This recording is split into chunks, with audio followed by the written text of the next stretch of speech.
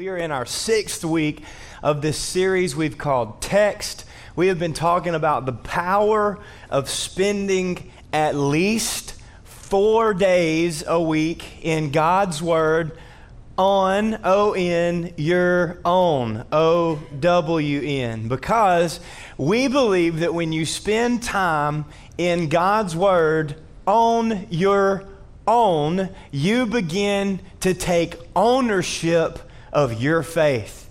Your faith becomes yours. You begin to develop authentic, individualized relationship with Jesus that is not subject to a service or the gathering of ourselves together alone, but that it is yours. You take ownership of it. As we get into this series, I've got 3 things I really need to, or this final message, I got 3 things I need to tell you really quickly. One is a piggyback off of just our gratitude for your generosity. I'm very grateful to be a part of a congregation of people who are extremely generous and extremely obedient as God purposes in your hearts. So because of your generosity, because of your faithfulness, we were able to host a very large Christmas program, an almost overwhelming Christmas program.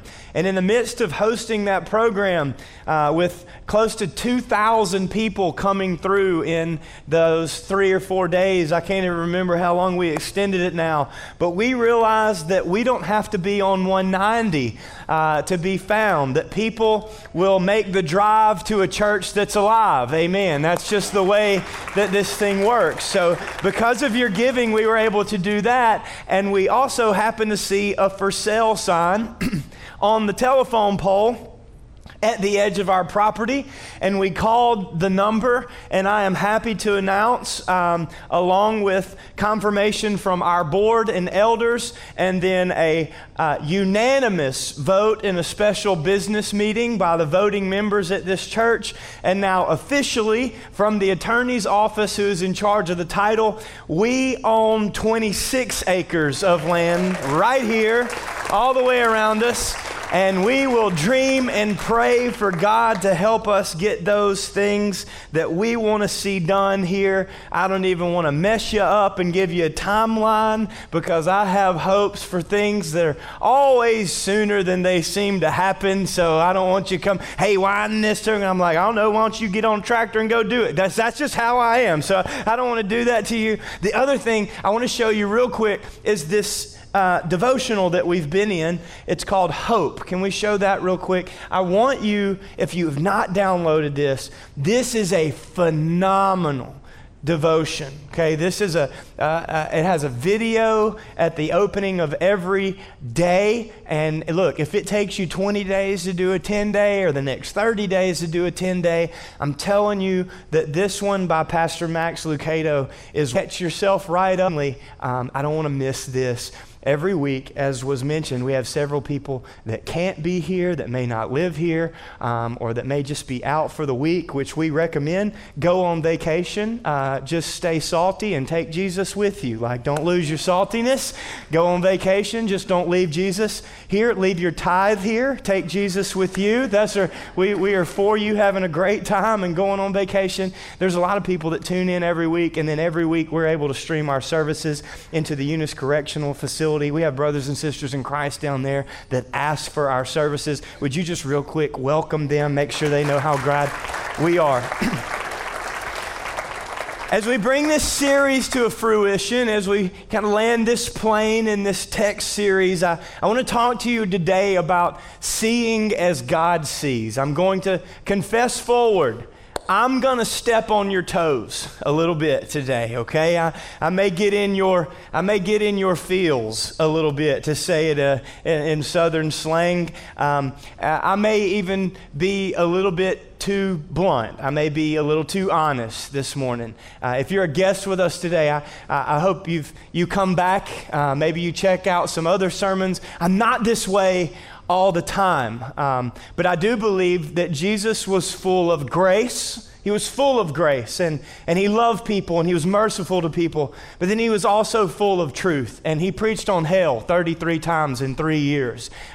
He was very honest with people, specifically when we needed it the most. And sometimes, depending on the heart behind it, telling someone the absolute truth is the most gracious thing that you can do. You just don't get to use truth as an excuse to be a jerk, okay? So that's not what we're doing today. I just want to be honest with you. I want to talk about seeing the world as God sees the world. The first power statement that I have for you, it's in your notes on the back of your bulletin, or you can pull it up on unischurch.com/notes.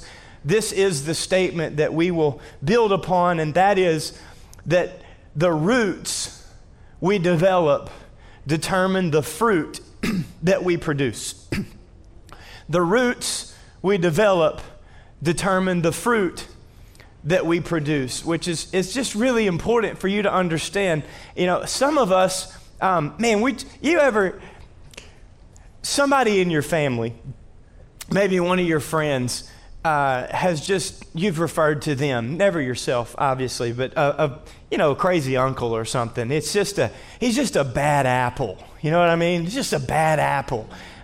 We've got some bad apples in our lives sometimes. Maybe a few worms that don't belong, crawling around in there. It may look good on the outside, but on the inside, just got some stuff going on nobody needs to see. And you can polish it up, you can call it whatever you want to, but if it's bad fruit, it's just bad fruit. And you don't fix the bad fruit by just cutting away the worm or the brown spot or putting it in the refrigerator and hoping it lasts a little longer. Come on, somebody with bananas. Come on, I said, just because they turn brown don't mean they bad. It's just they bad on the outside. They just a little mushy on the inside. Make a pudding or something. Anyway, you don't clean up the fruit by dealing with the fruit. You clean up the fruit by dealing with the root. Okay? You go to the root of the problem.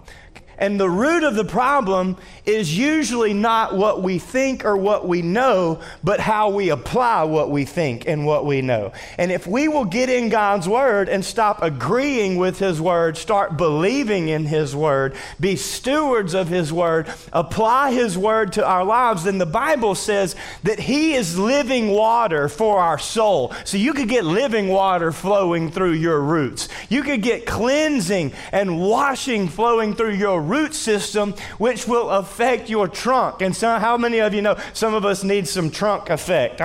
We just need some trunk effect at times. This thing will tell you how to eat. It will tell you when to sleep. It will help you if you'll take ownership of it, if you will get involved in it and apply it to your life. It will clean up the roots and ultimately affect the fruits. That's what we get when we get in his word, because God's word will not return unto him void.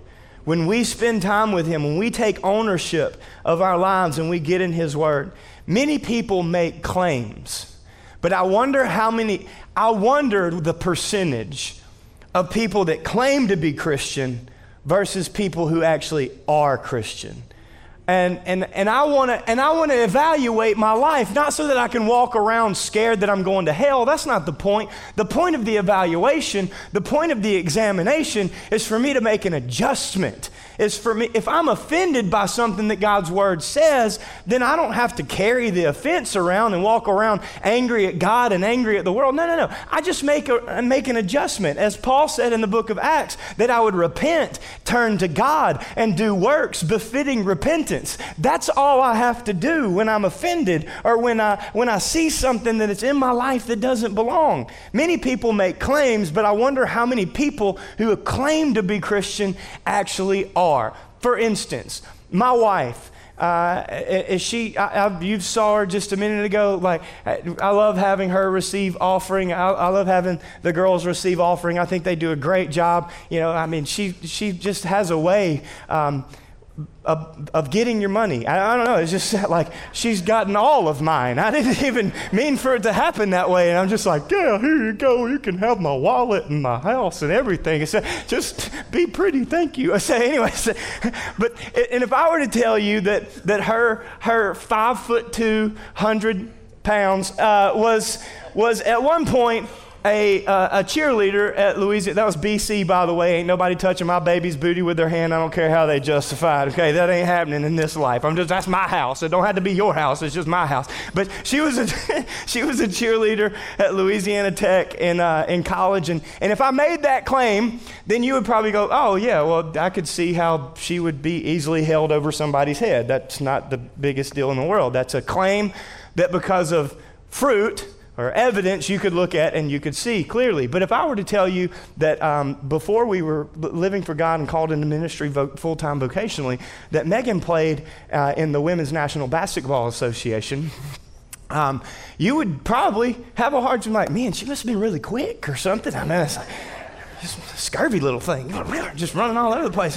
But if I took you out to that basketball goal and I said, baby, throw it up, let them see what you got. And then she were to do that little kick thing that she does when she shoots, and then the ball went over the backboard like she did the first time we went and played basketball at LSUS, she'd be like, you didn't play basketball. I don't care what you say.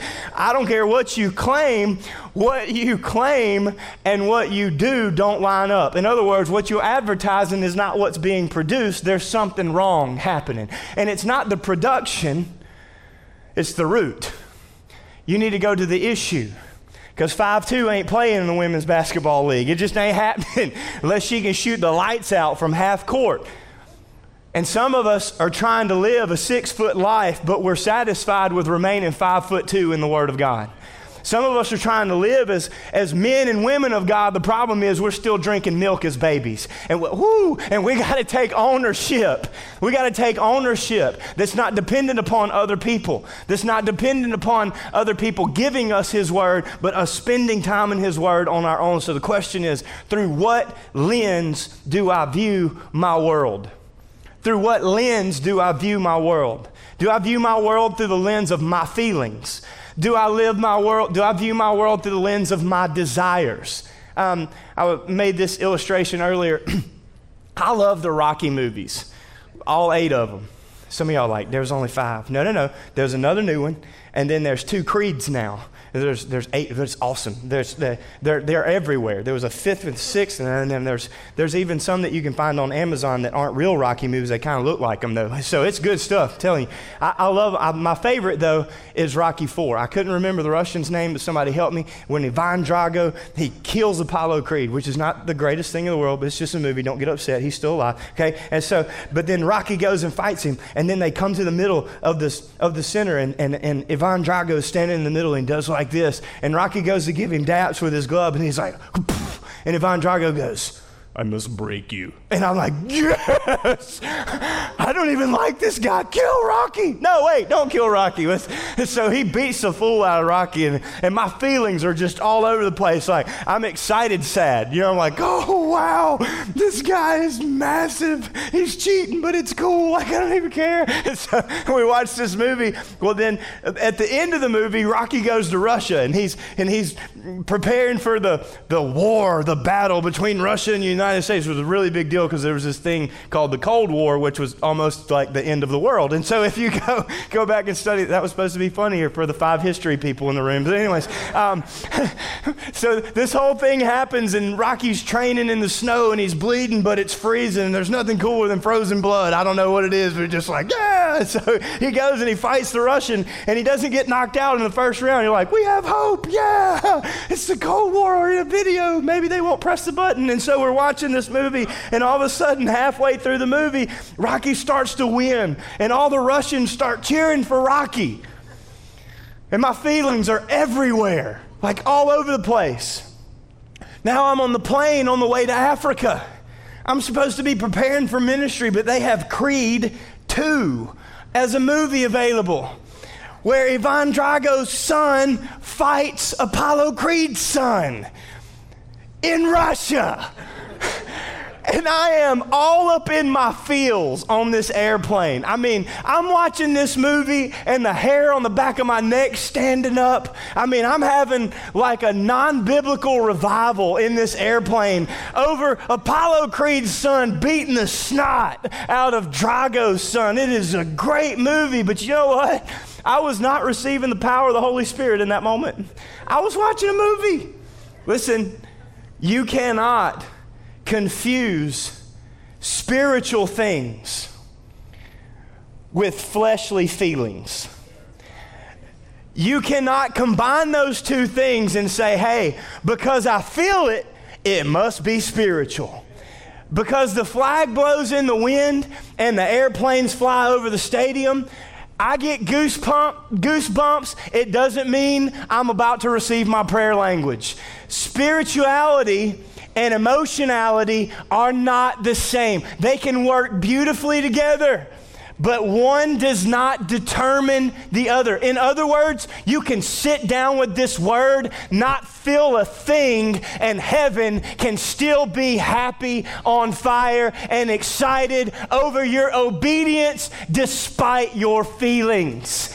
The lens of feelings will lead you astray. It will cause you to not do things that you should have done and to do things that you should have never done. The lens of my desire will cause me to look at people that are not my spouse in a way that I shouldn't look at them. The lens of my desire will cause my spouse to dress for attention that should not be given to her. The lens of my desire would cause us to lust in our eyes, to lust in our flesh, instead of being able to celebrate people who are being promoted and prosperous, despite whether you know how much they give into the kingdom of God or not. It will cause you to become bitter that you don't have what they have, but even though you haven't gone through what they've been through, or maybe in the midst of the fact that they don't even deserve it. Whatever it is, if you're in your desires, then you will become bitter instead of being able to celebrate them. The lust of your eyes and the lust of your flesh, the pride of this life will cause you to miss out on the desires of this life that God has for you. We all have a worldview, a way in which we view the world around us. It could be based on where we live. It could be based on the culture in which we live. It could be based on the generation in which we live, the century in which we live, our upbringing, our parents, our denomination, all of these things, our season of life. Whether we are children or in our teens or 20s and 30s, and our view of the world changes dependent upon what season of life we're in. Listen to me, 15-year-old, it's going to affect you when you're 50 if you form the habits now. Listen to me, 50-year-old, stop whining about what happened to you when you were 15 and give your life to Jesus and become who He created you to be today, because our feelings are not the essence of our soul. He is. Our desires and our feelings, our wants and our thoughts are not what we follow. I would have been a manipulating, womanizing dream chaser. Now I'm just a dream chaser that gives God the glory when the dream comes true. I would have never seen the things that God had for me had I followed my feelings. Is my view of the world biblical? We all have a worldview, but is my worldview a biblical worldview? When I was a fifth-year senior in my final year of playing ball at LSU Shreveport, I all of a sudden, after like the first 2.5 weeks of the season, I couldn't hit, I'm telling you, like I couldn't hit the broadside of a barn with a 2x4. Like if I fell out of a boat, I'd have missed the water. I'm telling you, I was messed up. I couldn't see, I couldn't hit, and I know what it was. See, I had trained really hard my fourth year, and I had gotten up to about 210 pounds and taken 0.4 of a second off of my 60 time, and I had gotten really fast and really strong, and then somebody else showed me some testosterone stuff that they were taking, and so I began to put that in my body as well, and so for about 3 months, at the end of my workout cycle, I gained just about 3 or 4 more pounds. I got a little bit stronger, a little bit faster, but then I went into the season, and even though I tapered off like I was supposed to, that stuff was never supposed to be in my system to begin with. So even though I came out of the gate and I was really hot for the first couple of weeks, when that stuff got out of my system, my body began to freak out, to say the least. My vision went bad, my reactions went bad. I wasn't able to see and react and do the things that I needed to do. I wasn't able to pick up the spin on the baseball. I struck out 19 times in 2 weeks. I only struck out 29 times my whole senior year. My whole season, I only struck out 29 times. Struck out 19 times in 2 weeks. So I was like, I told my dad, Tim, I was like, man, I can't see. Something's going on. Like, I'm swinging at junk that's bouncing before it ever gets there. Like, if I spun around in a circle, I might hit it by the time it got there. I mean, you never know. So we went to the eye doctor, and I got these. Now, I stopped wearing them because I almost broke them a couple of times, and then I just got my contacts. But when I put these on, man, I didn't see. Like, I saw better than 20/20. I saw better than I was even supposed to. I could see that, like these glasses, and my eyes have stayed the same ever since. Praise God. Like, I stopped taking stuff I'm not supposed to take, and all of a sudden I'm who I'm supposed to be. It's crazy. But I have had these ever since, and I still use them today if I can't see something enough or specifically. In fact, some of the times that I use them is when I go hunting. I put on a pair of glasses because I will sit in what we call the Dorcheat Bottoms, which is a bayou in the state of Louisiana. It is north of Alexandria, but it is still a bayou, and it is still in the state of Louisiana. And if you would like to come one day, I can show you that it looks just like some of these with less trash in it. I'm sorry. Okay, so anyways, it's a great place, a good place to go hunting, and we'll sit in the bottoms of those bayous, and we'll look and try in a box blind on the ground, and you're trying to determine. It was like, man, oh wow, is that a 12-point buck? Oh man, I don't know. Whew, nope, that's a limb. That's a limb for sure. Yeah. That's a lot of branches. Man, that'd be a big buck though. Man, what if that log was a body? Golly, that'd be a big deer. And then there's a deer standing right here like, man, that's a big one. And she's standing there going, that's only funny if you know what I'm talking about. Anyways, but the way that there are times when I can't really tell that, and I will pull these binoculars out of my bag. I can't really see clearly. Like I'm missing the mark. I can't distinguish what is and what is not. And so I will pull these out, and I'll just hold them in my hand. And I'll be like, oh yeah, I can see it now. Yeah, I'll walk around with it. I'll put it on my four-wheeler and carry it around in my vehicle and be like, seeing clear as day now. It's like, can't get nothing by me, devil. Got my binoculars in my hand. I can see you trying to, no. But I got to take them out of the case. And then if I just put them up like this, I'm still not going to be able to see. I got to open them up. I have to apply them. And then when I do, I can all of a sudden, I can see clearer. I can see further. I can see more consistently. I can make out the things that do not belong and the things that do belong. So in all the areas where I used to be missing it, in all the areas where I used to swing and spin around in a circle and look like a fool and an idiot, all of a sudden I'm beginning to let the things go by me that are supposed to go by me and swing at the things that I'm supposed to be swinging at. I'm not missing what God has for me any longer. I'm connecting, and He's sending it further than I even knew it could go. Not only can I do it up close, but I don't have to wait to get right up on it to see and figure out what it is. I can see it at a distance when I get through the lens of His Word. I can see clearly, even far away and consistently. And so I can know if there's 500 hogs over there and I've got a pea shooter with me, probably not going to walk over there and take them on just because I'm loud and I can trample over the baby ones, because the big ones are going to take me out. So I stay away from the swine of this life. I stay away from the evil of this life. I shoot them at a distance though. I'm telling you, that's fun. Like, and they just go all over the place like, anyways, don't do that. It is legal. It's fun too. But we clean them up and then eat them or give them to somebody. Whatever it is, I don't have to get right up on it any longer. When my worldview is biblical. Jesus said it this way in John chapter 8, verse 31. He said to the people who believed in Him. He was talking to the people that claimed to be Christians, that claimed to be believers. You are truly my disciples if you remain faithful to my teachings. Not if you heard them one time, but if you remain faithful. Another version actually said, if you continue in my word, then you are my disciples. Then you will know the truth. Verse 32, then you will know the truth, and the truth will set you free. Verse 33, but we are descendants of Abraham, they said. We have never been slaves to anyone. Exodus, Egypt, you were slaves for 400 years. See, that's what's wrong with the church. We get to a certain point in this walk and we forget who we were. We forget where we came from. And we make the mistake of believing that just because we made a decision to cross the Red Sea, that all of a sudden we're going to inherit the promised land. But that's not the case. The case is the only way that you inherit the promised land is if you stay in the will of God and that you become who He created you to be because you remember who you were without Him. Well, I'm not really that bad. Well, that's great. Heaven's not for good people, it's for saved people.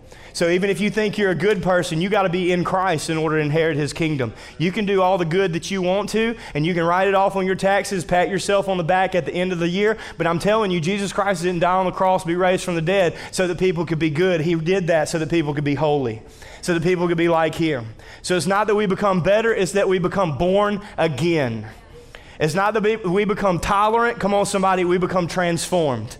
And we're able to walk into places that we never would have been able to walk in and shed light that we would have never been able to shed because we have a biblical worldview, we remain in Christ, and we produce the fruit of a surrendered and transformed life. What do you mean you will be set free? We've never been slaves to anybody. What do you mean? Jesus replied, I tell you the truth. Everyone who sins is a slave. And a slave is not a permanent member of a family, but a son, but a daughter, as part of the family forever. Verse 36, so if the Son sets you free, you are truly free. Here's what we need to know. When we stay in His Word, we see through His lens. We see further, we see clearer, and we see more consistently. We don't swing and miss unless God's wanting to hone something out of us. Even in the midst of persecution, in the midst of the valley, we can pick up the lens of His Word and we can see Him standing over the hill, waving over the top of our enemies and preparing a way that we would have never been able to see had we not have stayed in His Word all the way to the end. When we stay in His Word, we see through His lens. We live on target. We see through the lens of what God shows us. We view the truth from the lie when we look through His Word. Because the world likes to sell us a whole lot of different things. Let me give you an example. The world would like to teach us that love is a feeling that you follow and you act upon whenever you want to. But God's Word says that love is a commitment, that love is patient and kind. See, Hollywood tells us that love could be found in a notebook, and if you don't like the one that you're with, then you can just go try to find somebody else. But the Word of God says that love is patient, and love is kind, and love is long-suffering. Love doesn't envy, love doesn't lust, it's not jealous, it's unconditional. It stays the course even when it doesn't feel like, because love is not a feeling, love is a commitment. The world would like to show you that all you need to do is be happy. But happiness, unfortunately, is dependent upon circumstance. And the world lives in this theology of happiness. But God's Word calls you to joy unspeakable and full of glory. It means you can stare in the face of hell and walk right through it because you have the joy of the Lord and His salvation is your strength. In the midst of all the struggle, you know that you have a great defender that will walk you through hell and back just to celebrate Himself. Come on, somebody. That's what God's Word teaches you. The world wants to sell to you a lie, but when you look through the lens of His Word, you can distinguish the truth of what things really are. The Bible doesn't change what it says when we put skin around it. The Bible doesn't change what it says just because we want something else. The Bible stays the same. Yesterday, today, and forever. It is the only thing that will never pass away. And it does not submit to our desires, our thoughts, our feelings, or our wants. In fact, we are not called to try to make the Bible fit our theology, our desires, our feelings, and our thoughts. And the world that we live in today is attempting to make Scripture fit in with what it wants. But a true transformed life in Jesus Christ doesn't try to make His Word fit its life. It makes His life fit His Word. And the Word of God becomes the plumb line before which we measure everything. So if I don't feel, then I look at His Word. If I don't think, I look at His Word. It doesn't matter how I was raised, how old I am, whether I'm in a culture that accepts things that shouldn't be accepted, or I'm in a culture that teaches me that I need to wear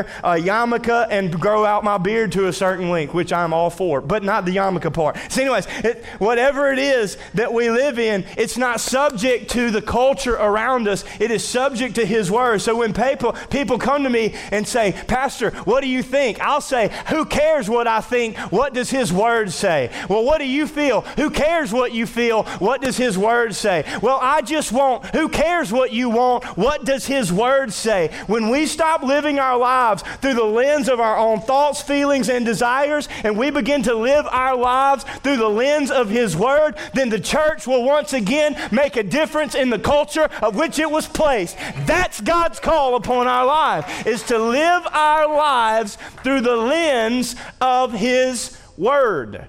2 Timothy chapter 3. I got to read quickly. That clock is staring me in the face. Rebuke that devil. You should know this. I love how he starts that. You should know this. I'm reading from the New Living Translation just because it's easier for me to understand.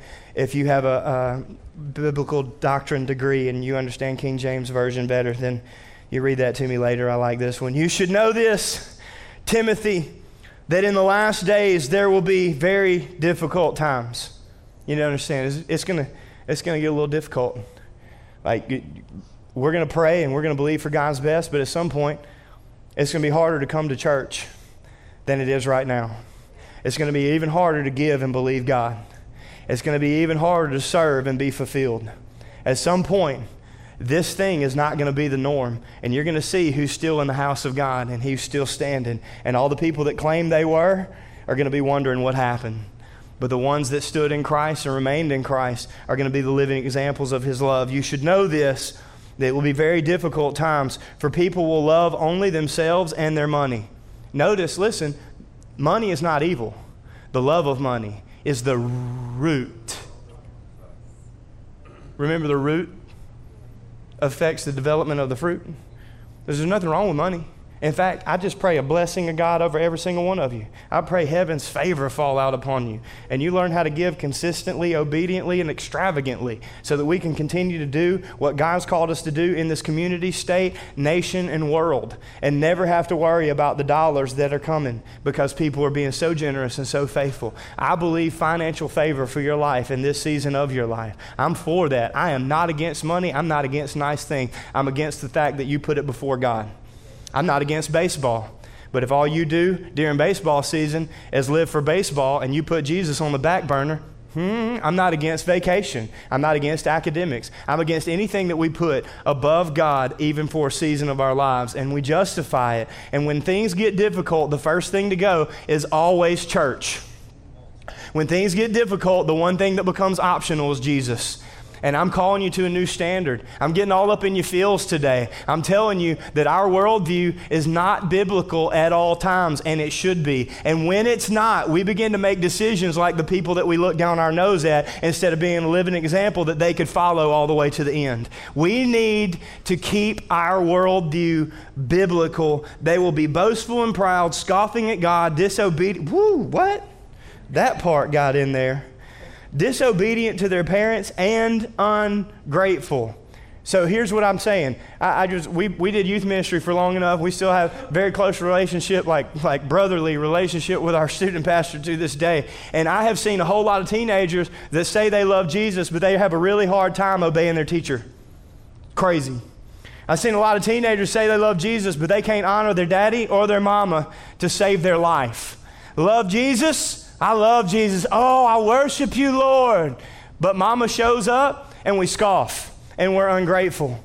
So listen, don't tell me that you love Jesus if you can't honor the authorities in your life. And I'm not just preaching to teenagers right now. Adults do it too. Grown children do it too. See, if you don't like the authority that God put in your life, then you better learn how to honor that one, or he'll just keep sending you the same one over and over again in a different form. Because God is not looking for some people that can lead. He's looking for some saints that would be willing to follow. He's not looking for a lot of people that want to be celebrated because of a title that he will put on them. He's looking for a lot of servants that will be humbled to a towel despite whose feet they're washing, whether they like them or not.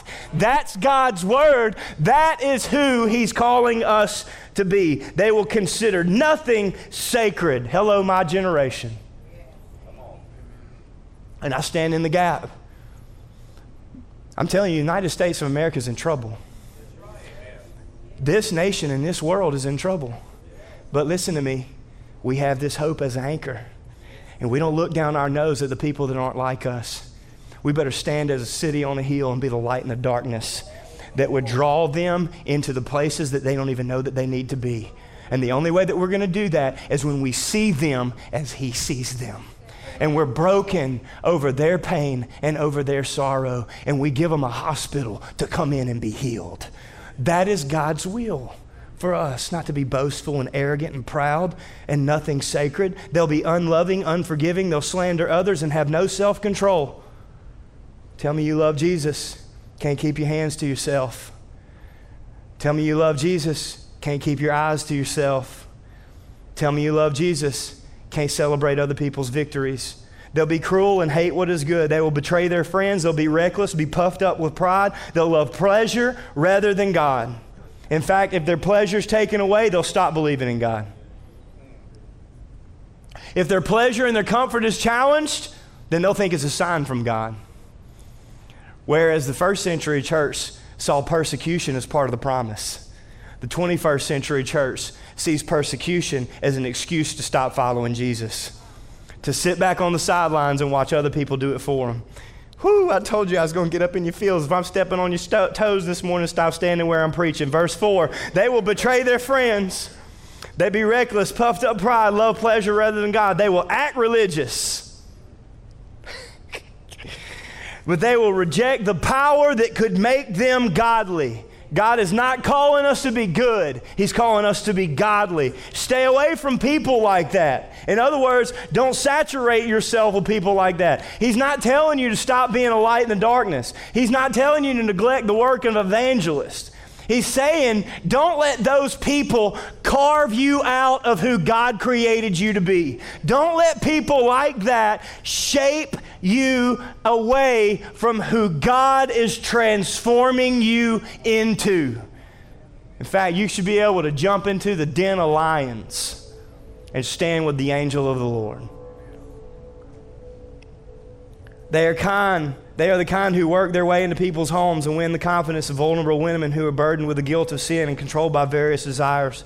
And I just couldn't help but think of a TV preacher that tells you that if you send him $1,000, you can receive your healing. That is heretical doctrine from the pit of hell, and don't you ever succumb to it. I'm telling you right now, my miracle is not dependent upon what I send to somebody that tells me something on TV. My miracle is dependent upon whether Jesus decides to show himself in that manner that day. That's the only thing my miracle is dependent upon. I don't confess my sins to other people and expect forgiveness, and I don't send my money to other people and expect miracles. I pray before one God, one Lord, one Christ, one Spirit, one church. That's what I believe in. But vulnerable people will do vulnerable things. Such people, women, children, men, are forever following new teachings. They just jump from place to place depending upon what feels good, but they never able to understand the truth. These teachers oppose the truth, just as Jannes and Jambres opposed Moses. Let me take you to the book of Exodus. Jannes and Jambres were the magicians of Pharaoh. And when Moses threw his stick on the ground, Pharaoh brought in his magicians to throw their sticks on the ground. And when Moses' stick turned to a serpent, so did Jannes and Jambres' sticks. See, the world is very good at reproducing something that looks like it's supposed to, but it lacks the power thereof. The enemy can come in many forms, even as an angel of light. It looks like the right thing. It feels like the right thing. Well, I love them. Surely I can live with them. I love them. Surely I can express myself physically with them. No, the covenant doesn't change just because you change what you want. Just because the culture says it's okay. Covenant should affect culture. Culture never affects covenant, but it affects you. It affects your calling if you let it. So Jannes and Jambres throw their sticks on the ground. They turn to serpents, and Pharaoh says, look, see, we produce the same thing.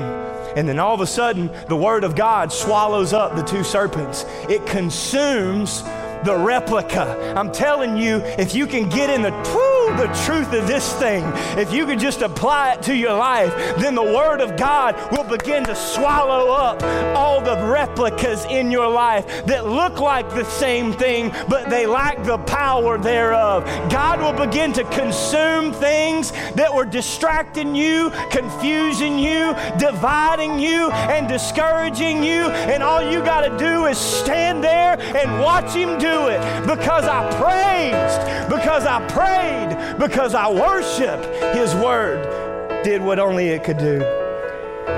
They opposed Jannes and Jambres. They depraved their minds in a counterfeit faith, but they won't get away with this for long. Someday, everyone will recognize what fools they are. Look like the real thing, but lack the power. But you, Timothy, certainly know what I teach,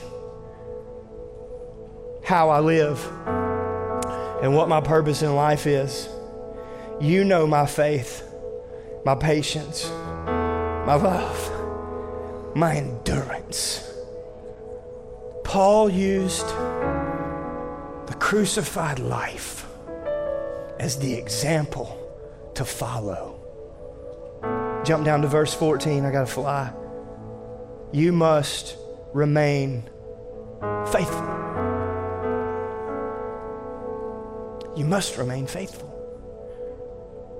You don't just make a decision and go about it seasonally. Make a decision and do it if you want to. No. You look through the lens of Scripture. You continue in His Word. You remain faithful to His Word. Then you are His disciples. Verse 16, why? Because all Scripture is inspired by God. It's useful to teach us what is true and to make us realize what is wrong. You see the truth for what the truth is and the lie for what the lie is. So even if it feels good for a moment, you're able to crucify that flesh because you know that you're seeking the eternal over the temporary. You see the truth for what it is. It corrects us when we're wrong. It amazes me how mad people get when you try to bring just an ounce of correction into their lives. They'll call you every name under the sun. You're a judgmental, hypocritical bigot. No. Look, I care about you. I'm not angry. I'm trying to help you. But you can't even bring correction to people. But you can bring correction to a Christian, because a Christian thrives on correction. A Christian thrives on being coached to the next level. It corrects us when we're wrong, teaches us to do what is right. God uses it to prepare and equip His people to do every good work. The difference between having a worldview and a biblical worldview is that my life fits His Word, even when His Word doesn't fit my life. That's the difference. That God doesn't want us to be happy, He wants us to be blessed. That God doesn't want us to be good, He wants us to be born again. That everything doesn't happen for a reason, but God can bring reason to everything that happens. Let me give you these three things really quick. Number one, God's Word will change the way you think. God's Word will change the way you think, change the way you look at life. It'll change your worldview. Where is my negative view of this world causing negative influence? God's Word will change the way that you think. It'll change the way that I think. It'll change the way that I perceive. And if God can change the way that I think, then He can change who I am, because as a man thinks, so he is. If God can get me to repent in my mind, stop looking down my nose at everybody else, stop preaching with the preacher and expect him to be talking to somebody else, and look through the lens of God's Word and let it reflect into my own heart and start making adjustments thereof, Stop using the mirror of God's word to deflect onto other people that we think need to hear it, and start using it to reflect who God's creating us to be. And it'll change the way that we think. Number 2, God's word will develop the leader in me. Well, I'm not a leader. Do you have influence over one person? If you have influence over one person, you're a leader. And when you get in God's word, you'll forget your opinion and you'll start making a difference. You won't value what you think over who they are or who they're not. In other words, you won't just live to make a point and to be right. You'll live to make a difference because God is. We'll look into the lives and the hearts of other people. We'll care more about them than what we want. Finally, God's word will demolish strongholds. Demolish strongholds. So we won't walk around in a spirit of bitterness. We won't walk around in a spirit of offense. We will not be easily tempted. We will not be easily tricked. We will not be easily distracted, because we understand that our weapons are not dependent upon the flesh, but they are mighty in power and able to abolish strongholds. We won't stay stuck in the same old sin over and over and over again. We won't remain slaves. We will become sons and daughters. We won't follow our feelings and be tossed to and fro by the waves of this world, but we will stand firm in our faith because we're in a boat, and we're in the boat with Jesus. Our view of this world will be dependent upon what He said, not what we think.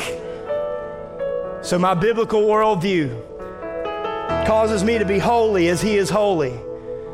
My biblical worldview causes me to leave my mother and my father's house for one man to be joined with one woman.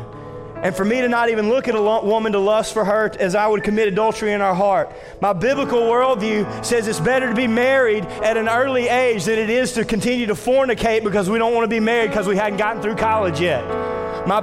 I done gone there. My biblical worldview causes me to live at a standard that His word requires of me, even when it doesn't line up with what I desire in that moment. My biblical worldview causes me to not worry about the day, because I serve a God that is God of yesterday, today, and tomorrow. My biblical worldview causes me to be anxious for nothing, but in all things through prayer and petition with thanksgiving, offer my request unto God and receive the peace of God that transforms my heart and takes control of my mind. My biblical worldview tells me that sorrow may last for the night, but joy is coming in the morning. My biblical worldview tells me that I am more than a conqueror in Christ Jesus my King whenever I am willing to go through the sufferings of His persecution and experience the power of His resurrection. My biblical worldview changes how I see the world and ultimately how I live. And that's not something that this world likes hearing, but it is the God honest truth. And I'm not angry. I'm not. I'm scared to death because I see crowds of people that claim they're Christian, and that their life doesn't look any more like this than the atheist headed to hell in a basket that doesn't even care. And I don't get it, because my biblical worldview says you know that you know Him if you keep His commandments. My biblical worldview says that if you say you abide in Jesus, then you will walk as He walked. Father, this morning, I pray that we would stop trying to make your word fit our lives, and we would begin to allow the sword of the Spirit, which is the word of God, to penetrate soul and spirit inside of us, to penetrate what we think and what we feel from what actually is. God, right now, I pray that we would let your word be our guide, and that we would only lead people out of fully surrendering to follow Jesus with all of our hearts. That our worldview would not be based on what we want, what we think, what we desire, but that it would be based upon what your word says. That's Christianity. That is discipleship.